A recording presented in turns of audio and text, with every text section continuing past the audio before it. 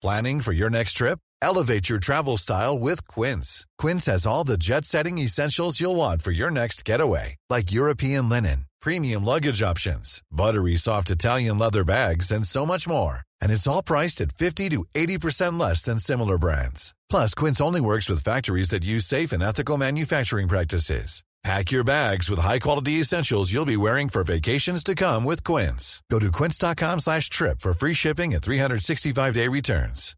Hey, Dave. Yeah, Randy. Since we founded Bombas, we've always said our socks, underwear, and T-shirts are super soft. Any new ideas? Maybe sublimely soft. Or disgustingly cozy. Wait, what? I got it. Bombas. Absurdly comfortable essentials for yourself and for those facing homelessness. Because one purchased equals one donated. Wow, did we just write an ad? Yes. Bombas. Big comfort for everyone. Go to bombas.com/ACAST and use code ACAST for 20% off your first purchase. Hello and welcome to Off the Beaten Track podcast. I'm your host. I'm not your host. This is the thing. I'm not your host. So I'm not really going to do any big intro for this. I'm going to just drop in the recording because all will become apparent. So strap yourselves in for a very unique episode.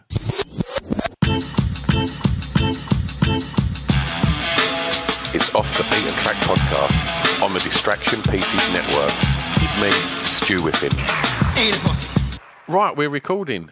Sitting opposite me today is the host of today's episode, Scroobius Pip. Yes, I'm the host now, so I have to remember how Stu starts off the beaten track. If I remember rightly, it goes, welcome to the Stuart Whiffin podcast, part of the Stuart Whiffin podcast network. It's about music and how it soundtracks our life. It's like Desert Island Discs, but with less listeners and less history. That's basically it, isn't it? Yeah, I mean, that, I've now got that recorded. That's now going to get used on every possible episode of any podcast I ever do again. That's your new jingle, so there you go. Yeah, here we are. How's it going? Yes. It's all right. I just thought it'd be an interesting thing. We spoke about this ages ago. And what's interesting, before we get on to the nature of today's podcast... Yep. He's taken the hosting seat back, listeners. Go ahead. I just did, didn't I? Go ahead, mate. But the first ever one was you. Yeah. There was the guest on the first ever one. And I was so nervous. It was weird, wasn't it? Because we've had loads of conversations, but because you were having to... Again, it's good now that you've jumped straight into hosting again. Yeah. And you were having to take the lead. And it's weird, because you'd hosted Hardcore Listing for a while at that point, but it's with Chris. But you do tend to have to be the one that brings the focus and the drive. You have to be the grown-up. Yeah. And it was just... I'm quite looking forward to today, being able to kind of, talk about music with you and not be so nervous. And obviously, it's always nice to talk to you on a podcast and not be pissed out of my mind. Yep, that's always good. It's the case on the Drunkcast. I always think on format podcasts, these are the most exciting ones. No matter what guest Brett Goldstein gets on, I'll be more excited to hear his films to be buried with than any guest he's got. Same on Off Menu. They have some amazing guests, but I really want to know what Ed will choose as a dessert because he's not a dessert guy, and what James will choose as a starter because he's not a starter guy. So it's that kind of thing. It's the same on this. It's those who've listened for ages. This is as exciting as any guest because it's hearing the host's answers to all these questions. Yeah. Did you think about your answers when you were writing them?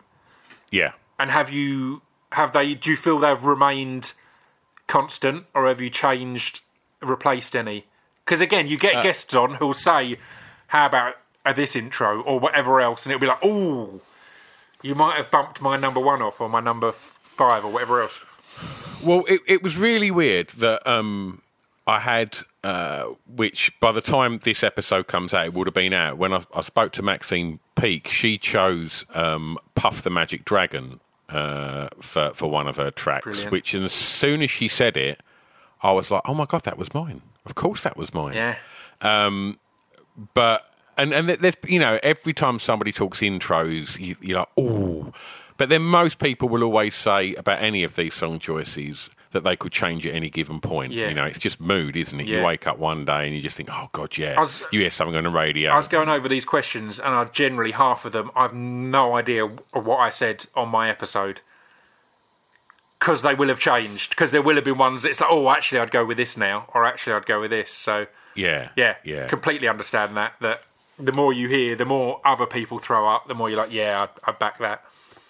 Well, I'm going to kind of make sure I keep off the gas of trying to be controlling host. So I'll leave it to you to explain the nature of today's episode. Yeah, it's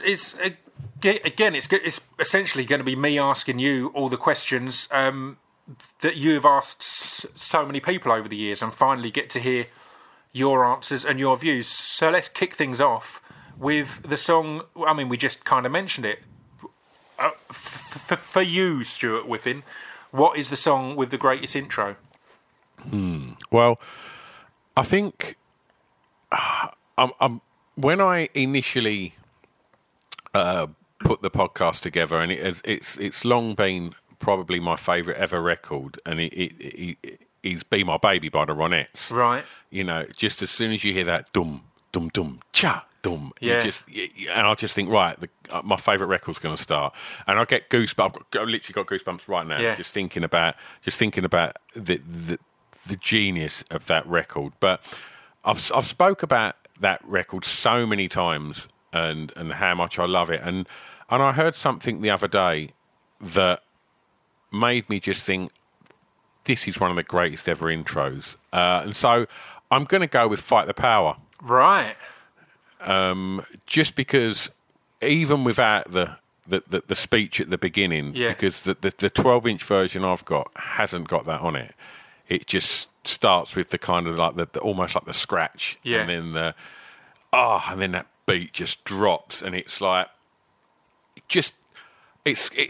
when I think of like aggressive, hard-sounding records and intros like Sleep Now in the Fire or something like that, which is just like straight away, and recently lots of people have chose Teen Spirit, which is an obvious Call of Arms kind of record, but I just think just the hardness of the drum sounds of Fight the Power without even hearing a word out of Chuck at that point, just when that beat drops, and I just think it reminds me of so many things. It reminds me of just going to a market in Grays and buying the 12-inch of it, and kind of I'd seen the trailer on the TV for Do the Right Thing, and seen like the kind of like the little intro skit of Rosie Perez just boxing like, to just that beat before the rap even starts, and it's like, this is so cool, like, you know, and just the whole.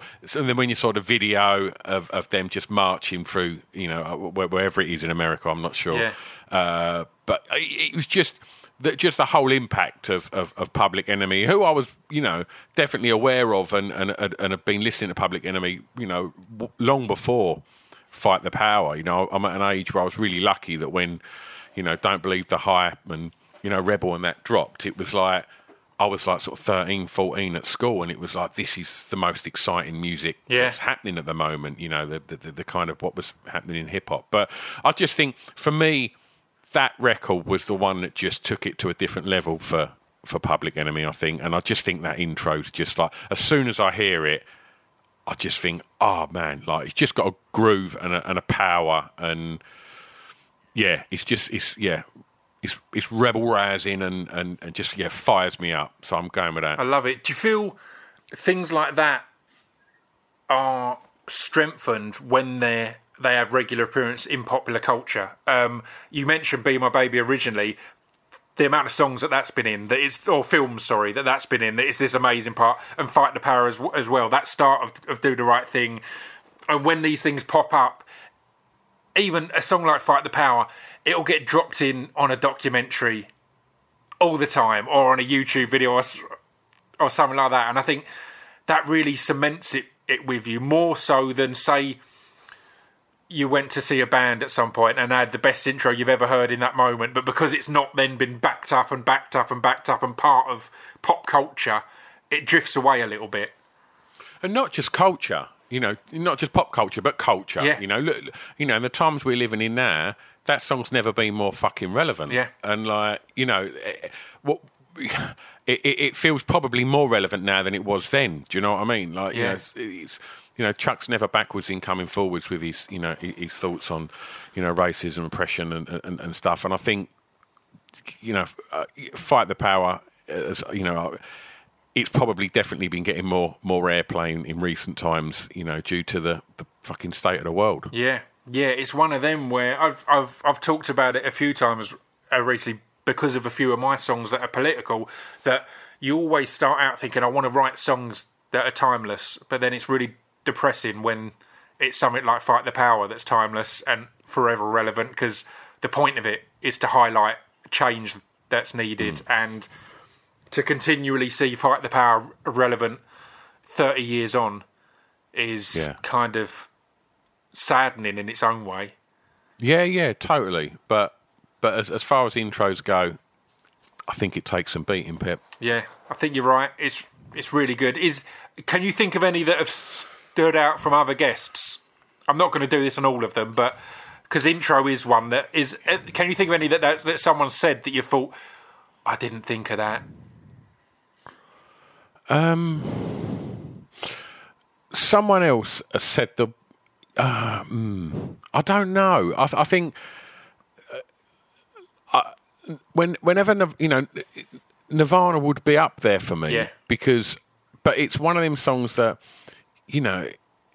it's like Mr. Brightside. It's like you've heard it a million times, so you almost take these songs for granted that they just, you've all heard them so many times, they're just there. But it's like that. You should never overlook the significance of them songs and the power of them songs. And I had a moment maybe about 6 months ago where I went back and, as you know, I've been playing Nirvana in the indie clubs for 20 odd years. And so, I'm sure at times I've actually got sick of hearing it. Yeah. But I went back and listened to the Live and Loud album, the MTV show they done. Yeah. And it just reminded me what a fucking band they are, how amazing his voice was, and just, the glorious racket they made. And Teen Spirit, whatever Kurt's thoughts were on the production on that, I think Butch Vig just got that right. Yeah. And when he described it as like being in a house as it collapses on top of you when that drops, and I was like, that stuck with me. And I think a few people have used that, and somebody chose one the other day from the band the Utah Saints. That episode's probably not out yet, but they chose The Source featuring Candy Staton. Right. You Got the Love. Yeah. And specifically that version, which is a hybrid of Frankie Knuckles' Your Love. Are you familiar with the ticka ticka ticka ticka ticka ticka? It just starts with this kind of like a arpeggio from the Frankie Knuckles record, and then obviously they drop Candy Staton's vocal over the top, and that's one of them records that as soon as that intro starts, as a DJ in any club, indie club, house club, whatever you're in, when that intro starts, and the same can be said for Born Slippy. Yeah, both of them intros start, and you just think, hands go in the air, and it's like that. Well, that's a question then. Thinking as a DJ, you've had Be My Baby, Fight the Power, and Teen Spirit. All three of them, they're quite short intros. It's immediate impact and then immediate heavier impact afterwards. Whereas a Born Slippy, a few other things, I'm not sure if I chose it, but things that come to mind are things like Thunderstruck and stuff like that are these long building. Rage had a few of them, these long building intros. Where does the excitement meter hit harder on dropping these in a club? Is it that more immediate, or is it that build and build and build and build? Well, I'll get to that. Okay. That build on a later record, because I think one of my choices defines what you're saying perfectly. I love it. Well, I'll move on to the next question. What is the first song that you remember hearing that had an emotional impact on you? The Star Wars theme. Amazing. Just because some of my earliest memories were watching Star Wars, and I can't remember. I mean, I was lucky to have seen, took to see it at the cinema when I was very young. I can't remember that. I can remember being allowed to have the toys afterwards, like being able. It was on the re-release in the 90s, wasn't it? That you went to see it when you were very. Yeah. But yeah, just and to this day, if I go and watch any of the recent Star Wars films, I'm interested in all the films, of course. But there's one moment that I'm there for, and it's just a long time ago in a galaxy far, far away, and then that punch in the chops. I completely agree. I had that with one of the ones that had been panned a bit, I think. I went to see it quite late, and I was just like, all right, I'll give it a look. I'm not that fussed. As soon as that started, I'm there. Weirdly, the same with the Jurassic Park modern ones.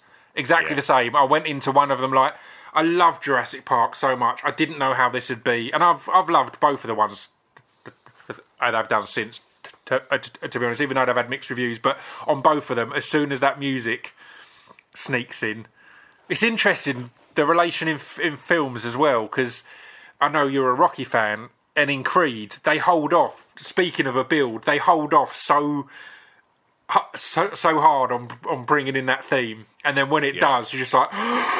Because you kind of forget you're watching, even though Rocky's in it, you forget it's a Rocky film because it's done very modern, it's really nicely executed, and as soon as that sneaks in, it was like, oh my God. It's so weird you say that, right? Because I watched Rocky IV was on the other night, and that's I mean, aside from the greatest cinematic experience of my life, it's a questionable film. Yeah. It's a bit tacky in places, but what I'd never realised until I watched it the other night, when he wins, and they count him out, and it gets to 10. It's all about ba ba ba ba ba ba ba ba ba ba ba ba. They changed the music a little bit, and there's notes missing, and it's. I don't know if there was any kind of sort of contractual things there. Yeah, but. And I heard it. I was like, "Oh, hang on, that's not the one they've used in the other three." And it's that euphoric bit of classical music that signifies, good over evil and underdog wins, and he's the best bit. I got goosebumps again thinking about it. Switched it out. Yeah, and it not really. They tried to replicate it, but had kind of done a copy that weren't quite hit the notes that the ones from the previous films had. That's so weird. But Star Wars in and out, it's always done 100%. Yeah, 100%, and just that excitement and wonder of what was to come, and just that thinking. I know that I'm going to get. I'm not a fan of sci-fi, but just I know that I'm going to just lose myself for a couple of hours here into another world. But I'm going to have to put another one in. Yep, go on. As an honourable mention, which is before you do, have you seen the video of the guy explaining why all the Star Wars films have got the wrong names? No. It's absolutely amazing. I'll send it to you. It's only like a minute long, and he explains why all of them, every one, would be better on one of the others, like story wise and everything else. It's amazing. I'll send it to you. I'm trying to work them out in my own head now as you're talking. It's so good. Right, it's going to annoy people now as they're trying to find that. But he explains them all, and just you can't argue it. It's like that's how that felt. Why was that one called that? It doesn't make any sense. But go on, continue. I've derailed you there. Honourable mention. So it'll be the first record I remember putting on and feeling an emotion. A sad emotion, I guess, and I guess when I asked that question on the podcast, lots of people instantly go for kind of something sad, whereas Star Wars wasn't. But I think if I had to choose a sad one, I remember my nan had a record player, and just loads of records like Jim Reeves and lots of stuff by the Dubliners and lots of Irish music and stuff. But she had the best of Dolly Parton.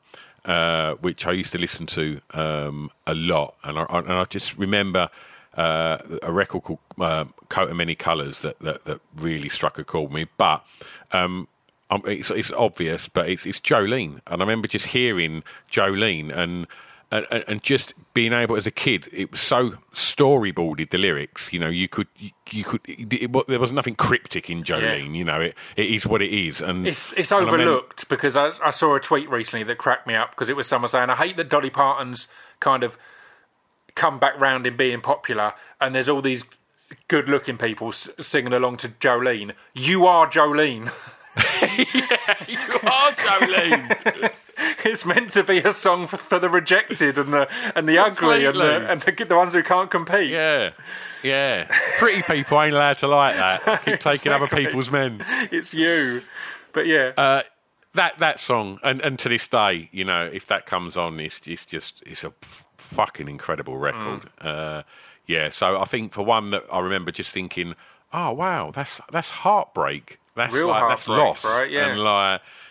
Yeah. So I'll go Dolly Parton. And it's so weird to say something really serious about Dolly Parton and not just go full David Brent and people say she's just a big pair of tits.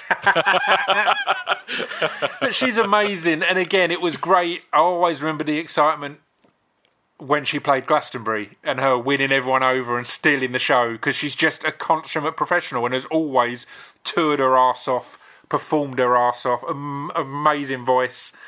Yeah. From start to finish. I love it. Oh, she's incredible. And it's like, you know, one of the first people to ensure that she owned all her own publishing, you know, just smart as hell. And, you know, been married to the same guy her whole life. No one even knows what he looks like, you know, has kept all of that out of the public eye, you know. And she's one of the most famous musicians in the world and has just played it right, you know, just always owned her music, you know, just been really smart at a time when I'm sure there was lots of, you know, young female country stars that were probably being absolutely manipulated by the industry and losing all rights and royalties to everything. And she was smart. And, Dolly, legend, mate. I love it. Right, so number 3, the song that reminds you of your school days. I'd imagine it'll be classical, right? So it was all played on the lute, and it was just something someone whistled. We only really had whistling back then, but yeah. No, go on. Well, if it's junior school, without a shadow of a doubt, it will be Stand and Deliver by Adam Ant. Right.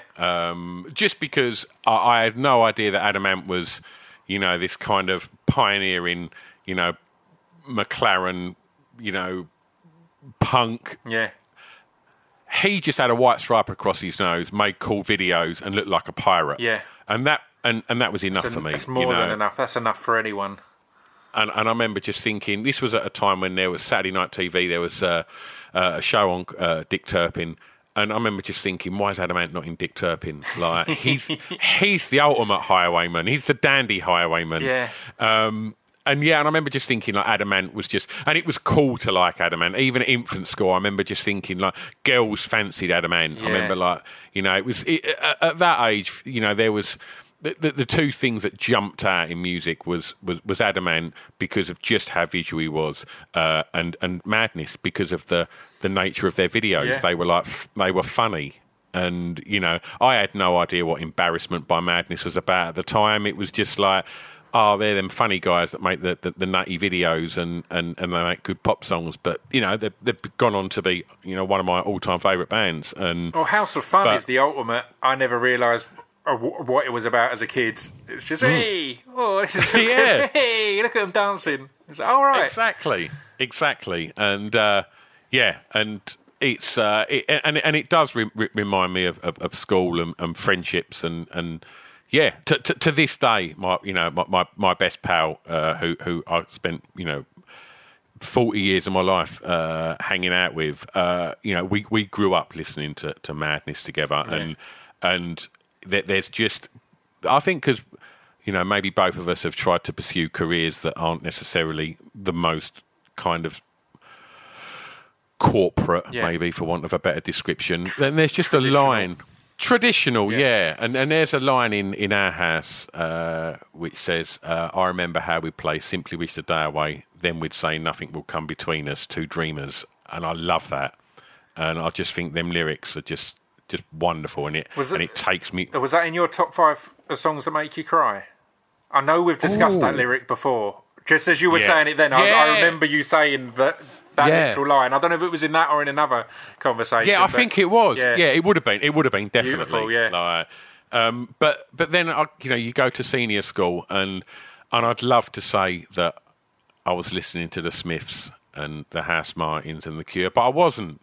At secondary school, I think when I was in like the probably 4th year, would have been 87. 19? And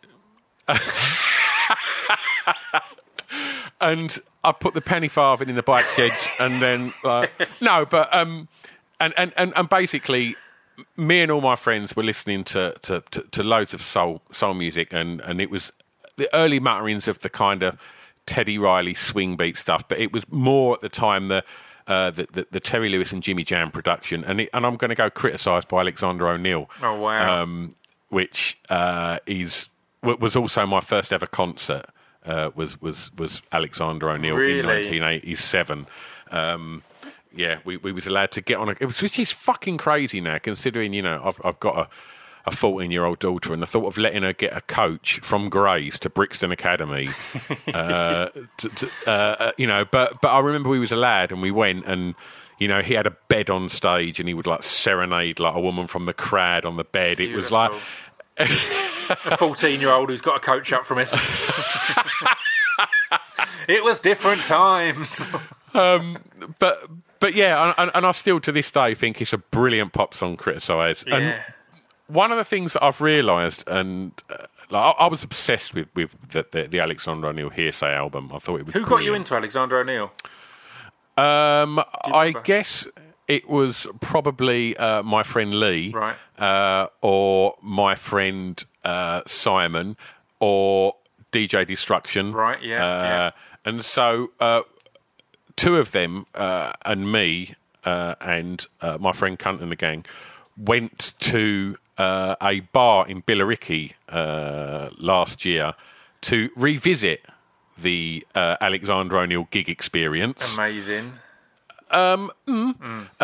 The Prince tribute warm-up was something spectacular. And was that his name? Then, but then Alexander O'Neill walks out and then sits on a stool to a backing track to lots of kind of... An actual Alexander O'Neill or tribute? Alexander O'Neill. Wow. Yeah, walks out in Billericay into this bar and performs Criticise. And then he also played like Fake, and he played I'm Looking High and Low and If You Were Here Tonight, and all the Alexander O'Neill classics for those that are aware of his work. So Criticise, something I realised when watching it perform to a backing track is he don't really sing a lot. Right. So are you familiar with Criticise? Yeah. So the chorus is "Don't just close your mind." Yeah. Ooh, he don't sing any of that. No. All he ever does is goes "Criticise." Yeah. And then that was it. And I was just thinking, that's an easy gig. He was just sitting on his stool, just saying the word "criticise" every couple of minutes, in the chorus. I'll have a look if I got that, because a while back, years ago now, like 10 years ago or 15 years ago, I got a whole folder worth of acapellas, of studio acapellas, of like loads of classic soul, hip-hop, all sorts. And that really highlighted how much of that there is. That there's these classic songs, you think, oh, this will be a great one. And then it's just them going, yeah, yeah. And you can hear in their headphones the chorus and the song that you know and love. Yeah. And they're not really doing that much. And that was definitely hammered home then. But them songs remind me of like, the kind of a growing interest in kind of like trying to get sort of girls' attention and things like that at that age. And it was always Alexander O'Neill, Luther Vandross, Cameo, and they were the 3 bands that like me and all my mates like at school would was into, and then that kind of led in, around that a little bit after that was when the Teddy Riley stuff dropped, like Bobby Brown and Belle Biv DeVoe, and I can't think what other ones there were that come out of that. But I love it. I love imagining all you lot all loving that, because I never had that kind of smooth music era in my upbringing. And I know a producer of this podcast, 76, he did, because I remember when we started working together, he did open me up to a few bits. At first I was like, oh man, you're into some of the... He's into the most amazing hip-hop, but then his R&B side was always like, oh, this is so cringy. And then a few of them be like, it's actually pretty dope. This is pretty good. I've got mates that stuck with it, and I'll listen to like some Luther Vandross and I love it and absolutely love it, purely because it's nostalgia and it really reminds me of a time. But then when they'll go, oh yeah, but like a few years after that, check out this track by Jodeci, and I'm like, nah, I'm all right, thanks, Like, but I know. Oh, that's it. Because the reason I asked was, in my house, it was my mum and dad, and mainly my mum, who was into Luther Vandross, into Alexander O'Neal and stuff like that. So that's not because of age difference. It's just there's not that much between us. But that's why I wondered if any of that came from there, because I've got memories of Luther, but it was never me. It was on car journeys, and my mum and dad went to see Luther Vandross and possibly went to see Alexander O'Neal. I love it if they were on that coach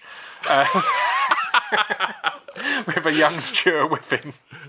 But I remember like every morning we'd go to my mate Gareth's, and we'd cycle round, because we all lived on this housing estate in Grays, and we'd all cycle to his and then cycle to school, which was we didn't live anywhere near where we went to school, so it was like a bit of a mission. And but we'd always go round there, and he'd be finishing his breakfast, and he had like 3 VHSs, and he had like Alexander O'Neal live, Luther Vandross live, and he had like this kind of greatest hits of Cameo, and if any moment I hear them songs, I'm literally straight back to his house and them feelings, and especially them feelings if it was raining, and his mum would come in and she'd go, "All right, lads, do you want me to drop you in?" And we'd be like, "Yeah." But Gareth, whose mum said she'd dropped us in, at the time, Gareth's mum had a brand new Skoda, and you couldn't be seen in a Skoda in 1988, days, no. Because people would shout Skoda at your car. Yeah. I would quite happily have sat in the back of the Skoda to avoid the 5 mile uphill pissing down rain journey. But Gareth was like, "No, you're right, thanks, Mum." And I just thought, oh, fuck's sake. I love it. And were they a legit videos he had of them? Or, because you touched upon it on one of, it might have been on a hardcore listing, but you touched upon the old days of Camden Market bootleg live gig videos, and the subject changed quickly, and I was excited in my headphones, because I used to love the live tapes and CDs you'd get at Camden Market, but the videos were the one for me. I had Rancid ones, Green Day ones, Pearl Jam, all sorts, and always appallingly recorded, but somehow that appalling recording catches more of the energy of a gig than some of the most professional recordings ever that just take away all the energy. And just I like to think that the label that put all them out was actually called Appalling Recordings. Definitely. No, not at that point. Yeah, at that that's point, too young. I was going to say, as soon as you were saying your schoolmate, you'd go around and say, all right, maybe not. But then the minute I left school, like I reckon in '88, and I was going up to MASH to buy my clothes, and De La Soul had dropped. But then I was getting really into like Depeche Mode and Erasure and the Pet Shop Boys, and that's when I would buy them moody vinyl recordings. I loved them. And I've still got a lot of them, and they sound, like you say, fucking appalling. The excitement, if I'd been to any gigs in London, I'd be up Camden a week later hoping that there'd be a video of the gig. And because I was a little idiot and I'd crowd surf like 10 times every gig, I'd be like, I want to see if I can see myself. I want to get a little highlights reel off of Camden Market. Hello, I've interrupted the podcast again, haven't I? Sorry, it won't take a sec. All I want to say is, the songs that we're talking about in this podcast, if we can't play them, it's just because of the regulations regarding playing licensed music and such. So if you want to hear the songs, just go over to Spotify and search Off the Beat and Track podcast, and you can listen to all the songs because I've put playlists up for each of these. If you can't find it on there, I'll send links on all the social media accompanying each episode, so you've just got to press that one button and you can go through and you can enjoy all the songs that our guest picks. Anyway, I'll shut up and get back to the podcast. See you on the other side. Speaking of going and buying stuff, Burrow is a furniture company known for timeless design and thoughtful construction and free shipping, and that extends to their outdoor collection. Their outdoor furniture is built to withstand the elements, featuring rust-proof stainless steel hardware, weather-ready teak, and quick-dry foam cushions. For Memorial Day, get 15% off your Burrow purchase at burrow.com/ACAST and up to 25% off outdoor. That's up to 25% off outdoor furniture at burrow.com/ACAST. Hey, Dave. Yeah, Randy. Since we founded Bombas, we've always said our socks, underwear, and T-shirts are super soft. Any new ideas? Maybe sublimely soft. Or disgustingly cozy. Wait, what? I got it. Bombas. Absurdly comfortable essentials for yourself and for those facing homelessness. Because one purchased equals one donated. Wow, did we just write an ad? Yes. Bombas. Big comfort for everyone. Go to bombas.com/ACAST and use code ACAST for 20% off your first purchase. Millions of people have lost weight with personalized plans from Noom. Like Evan, who can't stand salads and still lost 50 pounds. Salads generally for most people are the easy button, right? For me, that wasn't an option. I never really was a salad guy. That's just not who I am. But Noom worked for me. Get your personalized plan today at Noom.com. Real Noom user compensated to provide their story. In 4 weeks, the typical Noom user can expect to lose 1 to 2 pounds per week. Individual results may vary. what was the first song that you bought from a record store? It was Video Killed the Radio Star by the Buggles. Classic. Classic. I still own it, and I still love it. I'm hoping one day to have Trevor Horn, who was basically the Buggles, on this podcast, because I do think he's an iconic producer. And yeah, that record was the first one I bought. The first one I owned was bought for me by my nan, which was David Bowie's The Laughing Gnome. And see, it'd be easy to try and be credible and say, yeah, the first record I owned was David Bowie. But it wasn't. Yeah. And I guess it was, but it wasn't a Bowie record that's super cool. It's this novelty record singing about a laughing gnome. But, you know, a 5-year-old me would have thought it was the greatest thing ever. But, the Buggles, you know, just it obviously it's just an absolute, you know, saccharine sweet pop record. It's perfect. Although, isn't it? I remember I became obsessed with that after Empire Records. Okay. Is that them or is that President's version? No, it's them. It's them. I believe it was on the soundtrack. It's definitely in the film. And yeah, I couldn't get enough of that. I bought a Buggles album and only listened to that one song. Just skip back to that on my little portable CD player. I don't want to hear the rest. Let's just hear that one song again. Have you revisited Empire Records? No, I haven't. I'd be interested if that holds up. Yeah, I would. I watched a horror the other day that I had recommended. It's on Netflix. It's called something 8. I can't think of the name. But there was a kid in it. I was like, who is this kid? And it's the young kid in Empire Records, the one that gets arrested for shoplifting. Oh, really? And he's got such a distinctive face. It's a few years on. I was looking like, I know this kid so well, but Empire was that Dazed and Confused, The Doors that we just watch on loop in that era. So yeah, but that's probably where I became exposed to Video Killed the Radio Star, because it sounded like nothing else as well. It's a great record, and I'm going to throw an album in there. Yep. Just because I'm only going to get to do this once, so I want to just kind of get it all out. And the first record I got was for a Christmas in '82, I believe, and that was That's What I Call Music, the first ever Now album. Yes. And it's still one of my favourite ever records to this day. Huge record. And you had the guy who put it together on the podcast, right? That's right, yeah. Super super interesting fella. To have come up with a concept of Nah and launching it, and obviously, making Virgin Records ridiculous amounts of money, and then to just kind of go, what should I do now? I'm going to set up. I don't like the Brits. It seems like a backslap, so I'm going to launch this thing called the Mercury Music Prize, and just a fascinating dude, man. Yeah, and that album. Now that's what I call music. One or whatever you want to call it.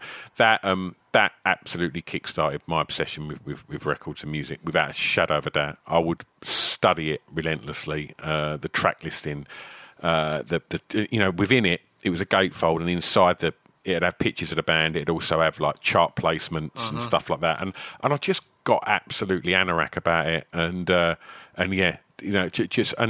without getting too Old Man River about all of these things, and the digital format and the way that music changes now, because I've had this conversation on this podcast so many times. But I do miss, that only being able to afford one record. So really valuing it when I got it and being able to listen to it whilst studying the sleeve. I love that. That's probably nostalgia as well that makes that such a an alluring thing. But I do think that's something that he's maybe a little lost now. But we're seeing lots of vinyl popping up again now. So it's a catch-22. There's good and bad in the fact that everybody can listen to anything they want at the like that now. I think that's amazing.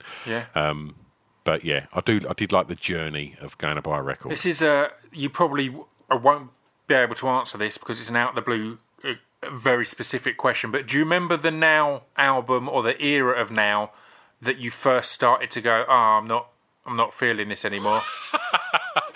I reckon because I remember Now did become really just cringy, and if you're a music fan, you're not listening to Now. That's just for the idiots who don't know about music. It's just the pop charts. Yeah. But it did start as this, this is exciting. Here's songs that I wouldn't have heard. And I remember being exposed to loads of kind of music. A lot of the smooth shit that I said I was never into was on the Now records, along with the other stuff I was into. So, yeah. I think, for me, I didn't know anything about music. And that was... that the Now albums was the first time that was a crossover of different labels released a compilation together. Yeah. Otherwise, it was always label specific. Yeah. So, excuse me. So this was the first time that they all worked together and put out this amazing. I think it's like 11 number ones are on the first one. And so it was like you'd get to hear all the records that you'd hear on Top of the Pops, but you'd also get to hear ones that maybe I hadn't heard before. I'd never heard Love Cats by The Cure before. And, and stuff. I'd never, Kajagoogoo are on there twice. Amazing. But yeah, and so it was one of the things that I think, like anything, when you're young, a compilation is just gives you a cross-section of stuff, and then by the time you kind of formulate your tastes and your things, you ain't got time for compilations featuring other genres that you're not into anymore, so they become very, very uncool. So at what point did you transfer over to the more genre-specific Hot Joints series? I really wonder where you was going with that then. Inside joke there, but yeah... Do you want to explain Hot Joints and its place in your life as a DJ? So obviously Pip and I have run the We Are Lizards club night for 10 years, and I was in Poundland one day buying deodorant or something. Anyone who's not English would struggle to spell Poundland from your pronunciation. Like a Poundland. Poundland. It's like, that could be anything. That's just noise. And whilst perusing the £1 cans of Sure deodorant, I noticed that they started stocking CDs. And most of us, for the first 5 years of We Are Lizards, DJ'd off of CDs, right? Yeah. And then we all sort of moved over into USB sticks and stuff like that. And you were CD till the end, though, weren't you? Yeah. You was. And then I just saw this this CD on the shelf, competitively priced at £1, called Hot Joints, which had... was it Hot Joints 2? I think it was 2. No, it was Hot Joints. Right. Was it 2? I think it might have been Hot Joints 2. which just had loads of kind of chart-friendly sort of, I guess, early 2000s hip-hop and kind R&B. of R&B on there. So I thought, I'll probably get away with that because I like a bit of 90s hip-hop. And, I mean, I don't think I ever played a track off of it, but any time we got into that DJ booth, I'd pull it out and just leave it in front of someone. So much so that Bill, for my birthday, tried to buy me Hot Joints 1. Yeah. And he could only get it on Discogs for something like 40 quid. And he's like, it ain't that much of a good joke. And again, Stu's using a heavy asterisk here of he never played anything off of it. He played songs that were on it, but just off of his own CDs. Oh, yeah, I had him anyway, yeah. Numerous tracks. You'd always get defensive. I've never even used it. I was like, you've played that track, you've played that track, you've played that. I was like, yeah, but not off the CD. But all right. What was brilliant was we put Hot Joints made an appearance every We Are Lizards nights where it'd get put somewhere and everybody would pretend to burn their fingers on it when they'd touch it. Yeah. And like on the last ever night of We Are Lizards, like when a fighter retires and he leaves his gloves in the middle of the ring, as we played the last song, our final moment as a collective of DJs, Bill just popped Hot Joints in the little beer fridge underneath the DJ booth to cool it down. To finally cool off those Hot Joints. And that's where it remained. I hope it's still there to this day. I hope it's still there. Anyway, speaking of clubs, I mean, I hope I've not spoiled the next one, but the song that soundtracked your year's clubbing.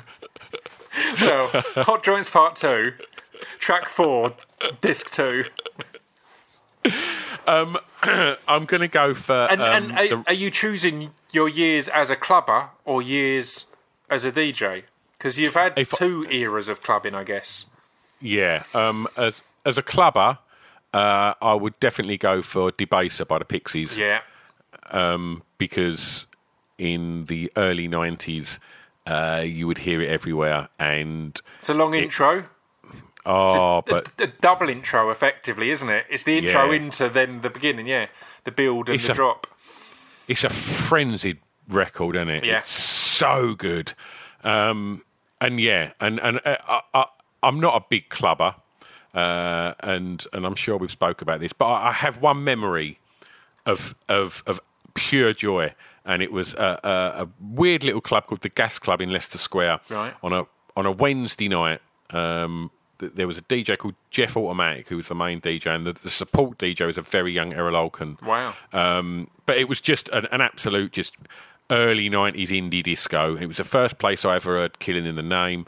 Love it. But I remember wearing a blue T-shirt, some green check shorts, a pair of fucking lilac All-Stars. Oh, this sounds awful. It was a bad look. Yeah. I had sort of long hair at the time, as we all did. And just dancing to Debaser, and I remember just thinking, this is the best thing ever. And I don't think I've ever had a clubbing experience as a DJ or as a clubber since then that has come anywhere near that. And I just remember just pure joy.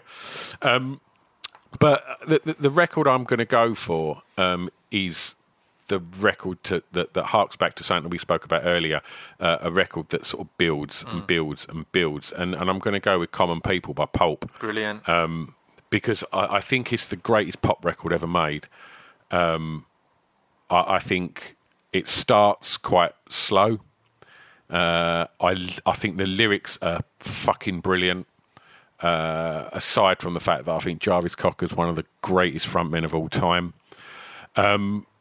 And it builds and builds and builds, and then when that first chorus finishes, and it just kicks then. But it's got to be the full version, because the full version's got the best middle eight ever. Right. Which they never play on the radio. And every time it comes on the radio, I wind myself up going, they better play it. I know they're not going to play it. You better play it. They're not going to. And they never play it. And I just go, oh, fuck you, and put it back onto Absolute 80s from Absolute 90s. Brilliant. They're the only two channels that ever work in my car, obviously. Great, I love it. But it's that middle You eight. should just have the full version on CD in your little driver side seat, ready for when they let you down. Oh no! Sling that in. Let's listen to it properly. That that middle eight, where it goes, you'll never live your life with no meaning or control. What is it? And you'll never understand how it feels to live your life with no meaning or control, with nowhere left to go. You're amazed that they exist. They burn so bright. No, they burn so bright that you can only wonder why. And I remember just thinking, fucking hell, when I first heard that middle eight, and that bit where he goes, and you'll never understand, it just is fucking huge. And when they played that at Glastonbury, when they stepped in last minute at Glastonbury when the Stone Roses sort of split up, right? And they weren't a huge band then, Pulp, and that performance of that track was just one of the greatest live things I'd ever seen. And when they got back together and they played Reading maybe 10 years ago, and they've got Richard Hawley back playing guitar with them, and they play it, and it's that bit, the fireworks go off, and then if that's not enough, they then bring it down. I want to live with common people, and then it's then bang. I want to live with you, la la la la, and it's just a perfect pop song. I can't talk enough about however many times I've played that as a DJ in an indie club. I've probably played it, 52 weeks a year for 25 years, and every time I put it on, I just get that same feeling of this is the best pop record ever made. And I think it's just masterful. Yeah, Common People, Pulp, Pip. That's a great choice. Have you seen the episode of Brass Eye where he does a fake band that are essentially Pulp and does a fake song that's essentially Common People? It's pretty perfect. I rewatched it the other night. I'm sure at the time just kind of dismissing it, but rewatching the other night, I was like, he does a pretty good Jarvis. He does a very accurate and realistic Jarvis. But yeah, it's an absolute classic. And for a song that you will have played and heard so many times, for that to have not got old, that's pretty special. Because I'd say Nirvana, Rage, all of them have probably had periods where you're a bit sick of them.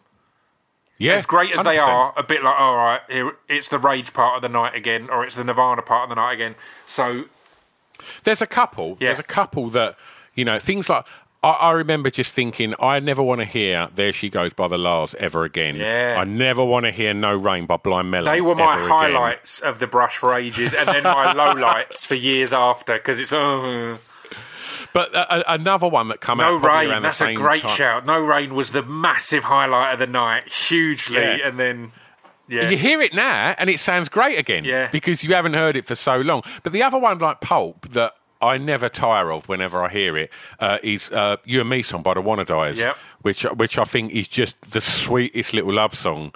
And it's twee as fuck, and then it's just got this fucking monster chorus that is just like absolute sing along, and to hold a dance floor for that like that, people normally fuck off, but they know what's coming, and they don't. They think, well, I don't care about this bit. I know what's coming. Yeah. It's worth the wait. So that's another one that still stands up. On after hearing 1,000,000,001 times.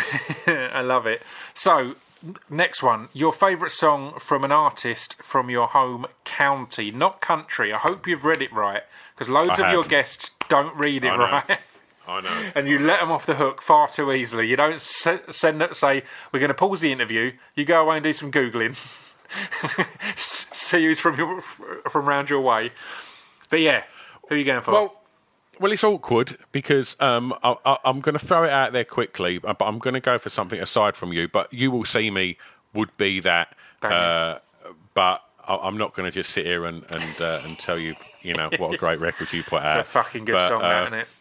Yeah, it really is, mate. It really is. It was one of them ones where, as mates, when one of us does anything, that deserves a pat on the back. The best thing that most of us will do is just go like, that was average. We were actually mates at that point.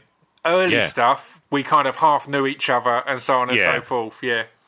But I remember just thinking, I've got a message, Pip. This is a fucking belter. This is, and it's genuinely, it's one of the reasons, because again, as I say all the time, I can't stand listening to my own stuff. But I've had to a few times recently for either represses of vinyl, or I've been recording a few behind the album episodes to bank them for future. And we did the Tim Burgess album playback thing, and You Will See Me of my own songs, it's one of the ones I'm proudest of.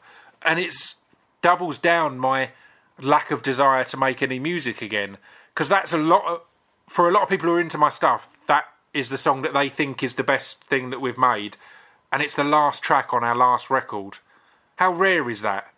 That's a great place to sign off. How rare right is there, that? The last thing you ever make is people's favourite. It's normally the early records and then it gradually peters off and then there might be one song, but other than that, the last song on the last record, for a lot of people, and for me, is one of my favourite bits or proudest moments. And 100%. Quit when you're winning, mate. Exactly. So what are you going to go for? And shout out to Dan as well. 100%. His production on that in particular is just so good and so brooding and such a build. I recorded behind the album. It's not out yet. I'm not sure. I've recorded a load of backup stuff because I'm going to be busy soon. So I want to have them in case I can't record a podcast or two. But on the first a record, there was a song on there that I've not listened to in 10 15 years, waiting for the beat to kick in, and it's a fan favourite, but because we never played it live, I loved it, and then I've walked away from it since we recorded it, and the beat on that and everything on that, it made me think of You Will See Me, in that it's such an accomplished and confident beat that it's insane and exciting. It's from our mate from Local. It's madness. But yeah, who are you going to go for as your home county choice? Depeche Mode, obviously, and a track called Never Let Me Down Again. Okay. And are you familiar with this one? I don't think I am. I'm not the biggest expert on the Mode.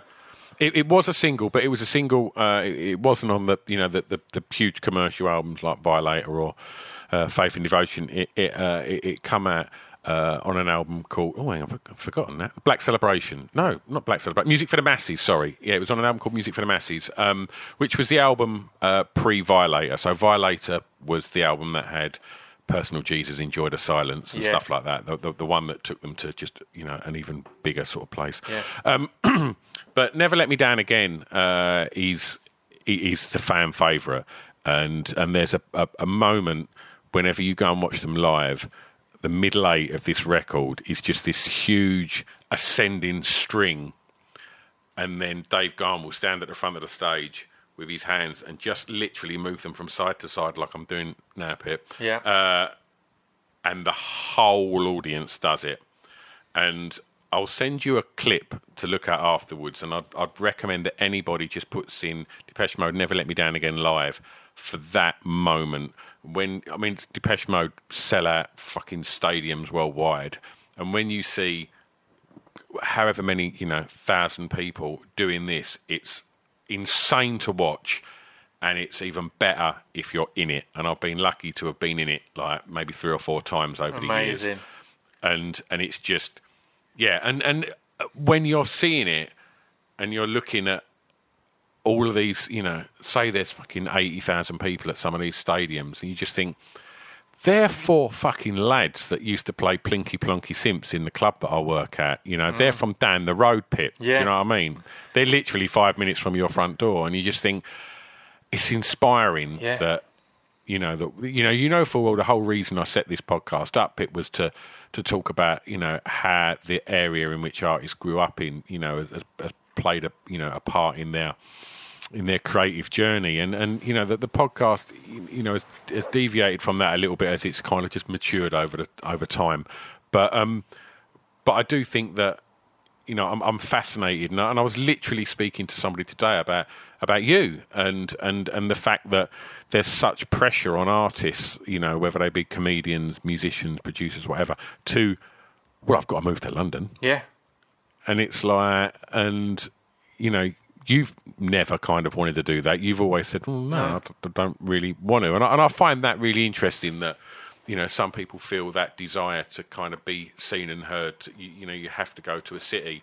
And I was talking to Maxine Peake about it today, because I recorded a podcast with her, and she lived in London because she felt she had to, and now she's back up north. And she was saying exactly that, because we were discussing the weird synergy that celebrity has attached to so many art forms. And people say, like where Maxine had a big blow up recently with press and all negative stuff like that. And people kind of will say, well, it's what you get for being famous. You're under that scrutiny and so on and so forth. But it's like, she didn't choose to be famous. She chose... Her job is the art that she creates on screen, the amazing performances. Her job isn't being a famous person. And that was her realisation that made her leave London in many ways, because she was like, I'm there because I feel I have to as a personality. But in reality, my job is what goes on screen. It's not being in Soho all the time and having lunch with this person and dinner with that person, which is all great, but it's distractions as well. It's distractions from the actual art of it all. And yeah, I think that's a key thing at points of not... It's been a key thing for me. I always felt if I moved to London, I'd get way less done, or I wouldn't trust the art that I was creating. I'd feel that I'm possibly doing it for reasons other than just here's what I want to do. I'd think I'm trying to impress someone or being over-influenced or trying to, perform. I mean, we should point out that quite quickly most of Depeche Mode fucked off to LA and and London. Of course, but Basildon, come on, let's be fair. Yeah, no, absolutely. Depeche Mode never let me down again. Did their locality influence your initial getting into them? Was it that they were a local band that drew the attention, or was it they were this huge band that you then got to go, oh, they're from up the road, shit?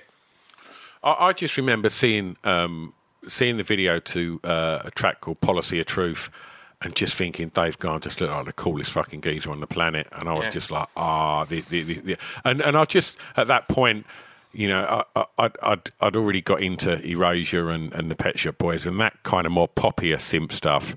And obviously the back catalogue up to that point with Depeche Mode was all quite poppy. But the darker stuff then just appealed, and it was like, right, I'm now enjoying this. And I just got, and then it got darker. You know, the album that followed with Condemnation and I Feel You in that's not many people's favourite Depeche Mode album, but it's head and shoulders above all the others for me. I like, you know, for me, I know that through listening to stuff like that and being obsessed with their record label, I discovered Nick Cave, you know, and discovered so much other music through listening, you know, and probably got into The Cure and started going to the Toothbrush because they were the places where I could hear these records. And so, the Depeche Mode also were a big gateway band for me. Yeah, for everything there. Well, we're at the last question. So what is the song that many may not know that you want them to hear? I'm going to add a caveat that isn't by either Lilo or Serious Problem. Oh. There's one song that I wrote I really think deserves a lot more attention than it ever got. Well, I'm going to go for a record by a band from Nottingham called 6x7, and 6x7 had a couple of chart-bothering singles around, let's get this right, maybe 98, Candlelight and For You. I think, you know, you might have caught them on TFI Friday or something like that. And they were great. And then they just made some fucking amazing records that come after that as well. Not that wasn't anything short of amazing, but they made this record called So Close. And I just think hardly anybody's heard it. And it encapsulates everything that I ever wanted to do in a band. It's the record I wish I could have made. Amazing. It's the record that I was never accomplished enough as a songwriter, as a musician, to get anywhere near. It's beyond epic. It's huge. I've never understood how whoever produced it, I don't know how they produced it, because it just starts with this massive long piano intro, and then it drops, and it's massive, almost shoegaze, and it's like it's literally, you know, going above 11, and then somehow it goes to 12, and I'm like, how have they made that bigger? and it's and it's basically got a lyric in it that it just repeats at the end, which I just think is one of the fucking best simple lyrics ever, and that lyric is, I'm so close to being more than I've ever been. And I really fucking like them words. I just think, beautiful. Like, that's so fucking cool. And he sings it like it's the last song he's ever going to sing. and it just sounds like I can only imagine they were in the studio, and it feels like it's being recorded live, and they must all have just been wide-eyed at each other, just going, "Fuck me, this is just huge." And I just think it's a real shame that that lots of people are never going to get to hear it, and so hopefully, a couple of people are going to have a listen now. Where do you remember where you heard it first, or where you found out about them as a band? Or was it their few chart-bothering singles, or did they support someone, or what was the...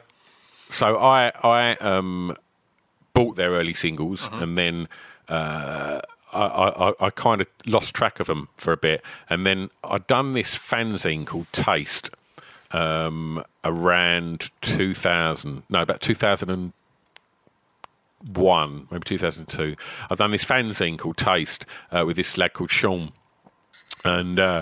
And he was just a customer at one of the clubbers at the Toothbrush, and he would come up and he'd always ask for kind of slightly obscure records, but not in a wanker way, and then I'd play them, and him and his mates would just go nuts on the dance floor. And this would be at like 9:10, so there was hardly anyone in the club, and they'd come early so they could dance to their favourite records played loud. So I was always happy to do that.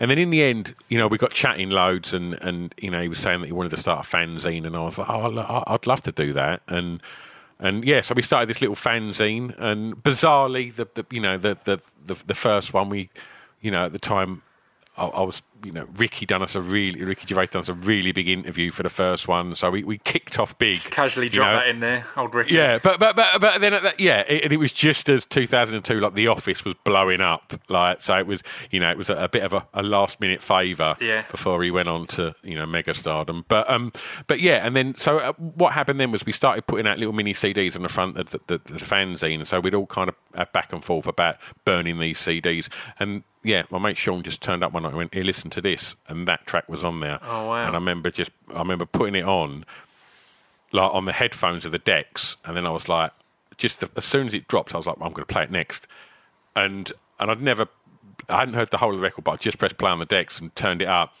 and I remember just thinking, oh my god, this is absolutely fucking incredible, and I still feel like that every time I hear it, and it's a fucking great record, Pip. I love it. I'm going to sling in a little question that's a bonus, just because I know you used to go to a lot of gigs and that. Have you got any support bands that stand out in your head? Because I always remember that era of going to gigs, I'd get so... Because I was such a music nerd, I'd get so into the support bands. And I was thinking of a few then, and weirdly... They all begin with C's. So I don't know if the promoters were just lazy with going down the list of available bands, but I remember Cable, Compulsion, China Drum, and Capdown supported everyone. Every punk band that played in London, Capdown supported. But yeah, Capdown must have gigged more times than any other band. Yeah. So China Crisis done an amazing cover of Wuthering Heights, which I would tell people to go and listen to if I had to pick a cover. Compulsion. So Compulsion we saw supporting Smashing Pumpkins. That's where my brother saw them. My brother saw them supporting the Smashing Pumpkins and got their CD. And that's where I heard of them from. They had an amazing single called Malmonarchy, which is a fucking absolute belter of a single. And do you know who one of them went on to become? No. Producer extraordinaire Jackknife Lee. Oh, really? Wow. I didn't know that at all. It's such a weird thought now, because that Smashing Pumpkins gig, my mum and dad, or my mum or dad, picked my brother up from the gig, and I asked if I could come in the car. So I just literally came on a journey to Brixton or the Astoria or wherever it was, at a gig that you were also likely at. Yeah. And I'm just outside in the car as a little child. If I had to pick one, I would go for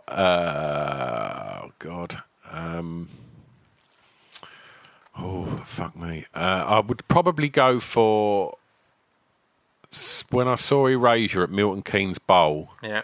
In 1989, I believe. They were supported by Adamski, Electribe 101, but the main support Was Not Was. Right. And I don't know if you know anything about Was Not Was. Not much. So they had a huge hit with a track called Walk the Dinosaur. Yep, of course. And then they also had a huge track a long while after that gig with, was it Ozzy Osbourne sung it, called like Shake Your Head or something like that. A really weird record that was a massive hit. You'd know it. Yeah. It was like, but they were a really fucking weird band. It was like a pure funk band watching them. Don was like this fucking legendary producer. But they'd had hits with like Spy in the House of Love and stuff like that. And I remember the guitarist was doing like backflips playing the guitar. And it was like that kind of, if you saw like the Temptations or one of them really big like sort of funk bands in the 70s, that there was all sort of synchronised dancing. It was a weird band to have supporting all these electronic artists, like, you know. But I just remember thinking, fucking hell, they were amazing. So probably them, and at a push, maybe seeing the Sisters of Mercy supporting Depeche Mode, and I'm not a Sisters of Mercy fan as such, but I remember just thinking, wow, this is a fucking good support. Yeah. But I'm sure as I think about, if I had to think about this question more, I'd come up with much better answers. I like it. Yeah. For some reason, speaking of Was Not Was, it reminded me that at some point I need to explain to you why The King of Rock and Roll by Prefab Sprout is one of the best bits of songwriting ever. You will never ever hear me disagreeing with you on that or anything that Paddy's done. And my brother kind of he showed me an article kind of breaking bits of it down and all the stuff that's overlooked. And I listened to it about 30 times in a row. Like over a week, if I put on any music, it was that, to listen again and hear the differences. And it's one of them where it's always just been that stupid throwaway song, and then you realise it's a genius bit of beautiful songwriting rather than the pop song. Yeah. Well, absolutely incredible. There we go, Stuart Whiffin. There we go. You've done it. You've smashed it. How did it feel doing your own? Is it nice to get them off your shoulders? Yeah, it was always one of the things I thought he's going to change constantly, and then like, you know, when I spoke to you the other day, I was like, should we just get it done? And he was like, yeah, all right. And then even today, I had to do some sort of dad taxi stuff, and I was like running late, and I was like, if you want to do it another day, that's fine. And let's just get it done. Stop trying to back out.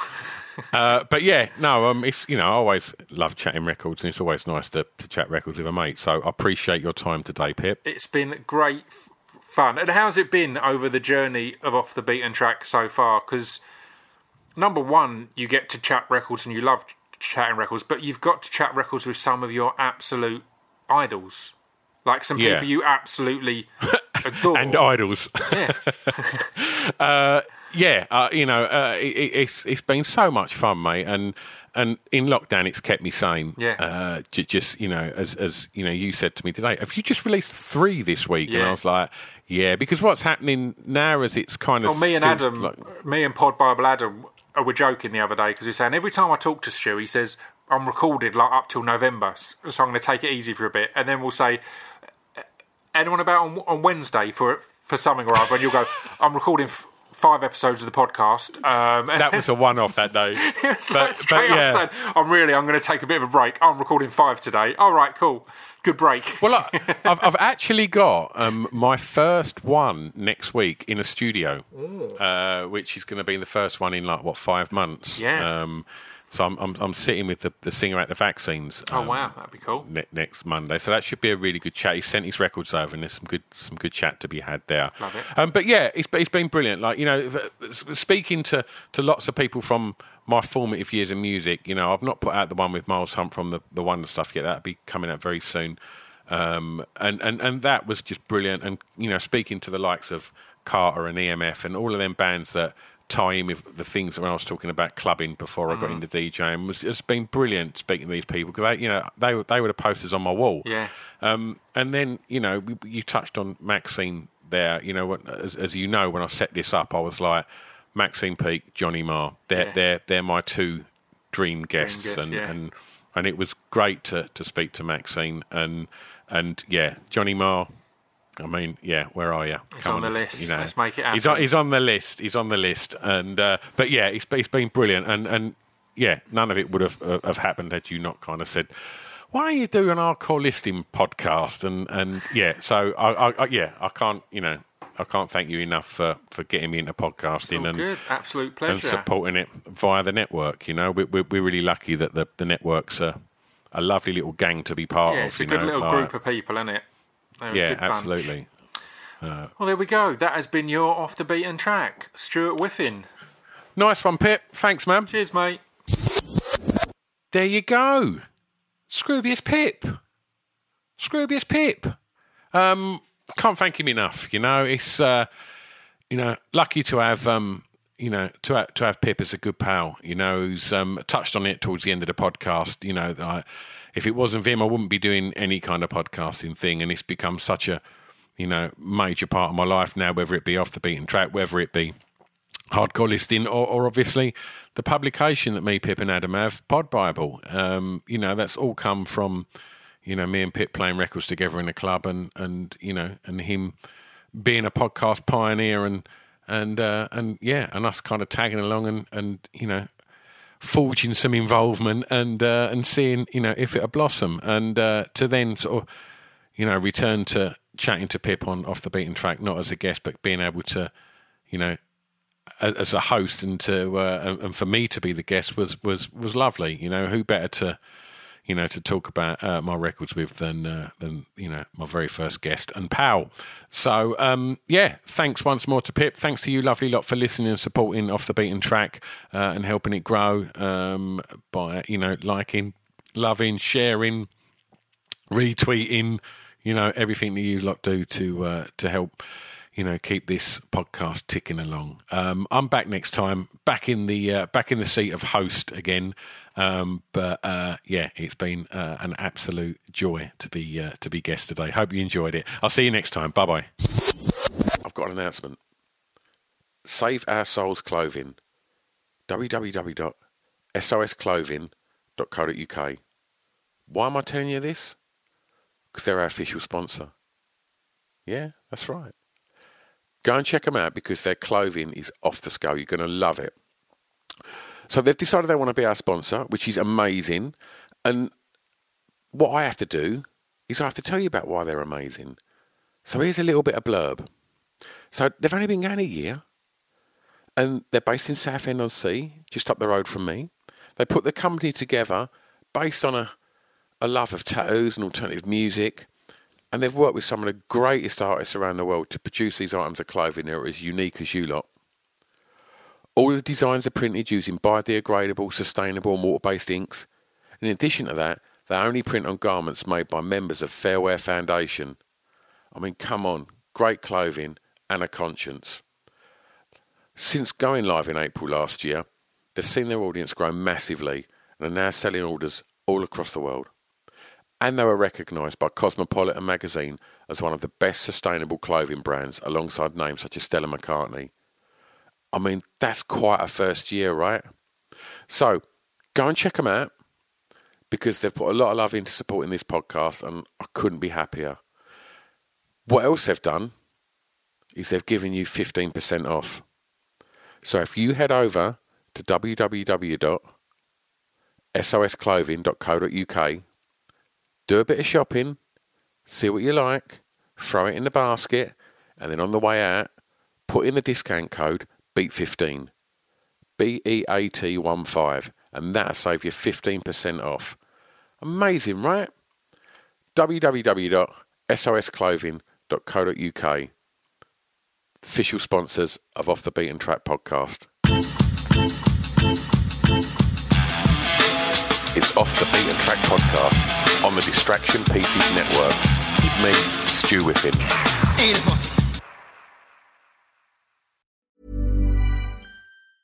Planning for your next trip? Elevate your travel style with Quince. Quince has all the jet-setting essentials you'll want for your next getaway, like European linen, premium luggage options, buttery soft Italian leather bags, and so much more. And is all priced at 50 to 80% less than similar brands. Plus, Quince only works with factories that use safe and ethical manufacturing practices. Pack your bags with high-quality essentials you'll be wearing for vacations to come with Quince. Go to quince.com/pack for free shipping and 365-day returns.